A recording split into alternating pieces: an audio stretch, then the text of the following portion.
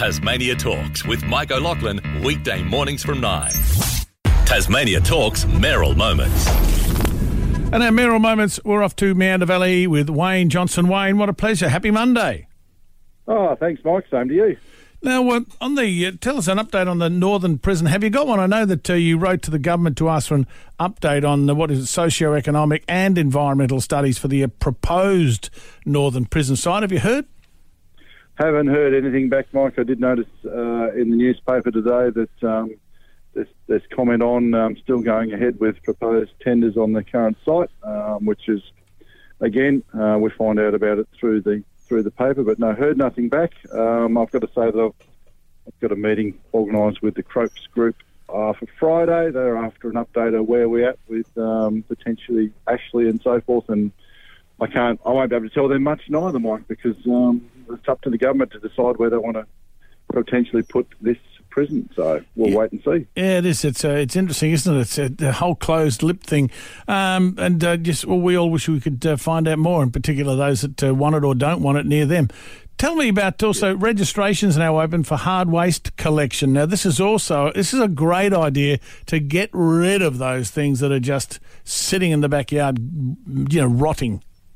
Yes, and Meander Valley Council's been doing this for quite a while. Last year we went to online registration as well as phoning up the council chambers to register. But it's those items, the old fridge or the freezer or the washing machine that goes bung and it sits out in the back of the shed there for a while, and you think, oh, how am I going to get rid of it?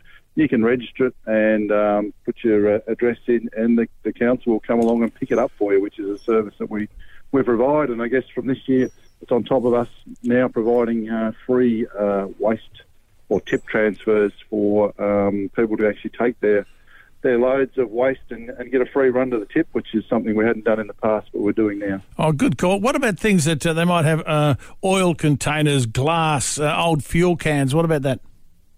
Oh, no, that's a little bit different kettle of fish. They'll have to register that and tell the council what they might have. There's certain things that we can't pick up, Mike. Sure. But certainly do our best to help those people, especially the elderly that potentially haven't got somebody that can help them do this stuff. So, again, another service that the council is providing, and it was a really good uptake last year, and I'd say it'll be a good uptake again this year. And I know that sometimes when you put out some things, people go for a drive around and a couple of things disappear. Well, somebody's waste is somebody else's treasure at times, so that's not so bad. No, not at all. I think it's a great idea, and also it's a great way to get rid of those rotting mattresses and all that sort of caper too. Oh, absolutely. We won't talk about them. No, we won't. But what gets me though, Wayne, is you're still advertising for engineers and planners. I mean, we're building is up. We know that. I mean, you can't get enough land, let alone to build on.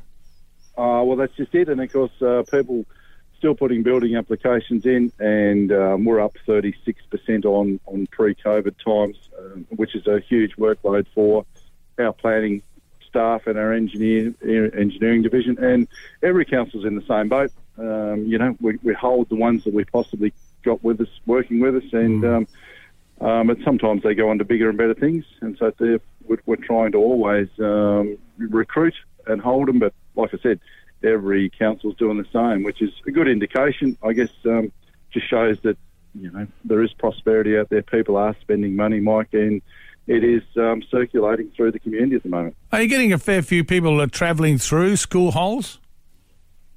Yeah, look, it's interesting. Touching on accommodation and so forth, I've got a wedding anniversary coming up in November, and the wife decided that we should, travel around in the state. And we actually were battling to get accommodation on the long weekend in November, so we're delaying till the next weekend just to get some accommodation. So it's just, there are people travelling, and things are going pretty well at the moment. But it's obviously the tourism operators that rely on the interstate business are struggling at the moment, but Tasmanians are travelling, which is really good to see. Well, it is good to see. We booked somewhere for November. We're taking 5 days off myself, wife and I, and it's quite difficult. It was, you're dead right, just as you ring around going, I'd like to go there, oh no, booked out, like to go there, booked out. I mean, you really need to have a bit of a think and say, right, get way ahead on the planning because it's a lot of Tasmanians are really looking after Tasmania. Yeah, well, that's right. Obviously, we don't want to travel interstate at the moment until we're all vaccinated up, and hopefully we can hit that 90% mark that the Premier set, which is a pretty high mark to hit. But anyway, let's hope we can. I think we will. Wayne, good to talk to you again. Absolute pleasure. Wayne Johnson, the Mayor of Meander Valley Council. Look forward to our chat next time. Thanks, Mike. Appreciate it. Tasmania Talks with Mike O'Loughlin, weekday mornings from 9.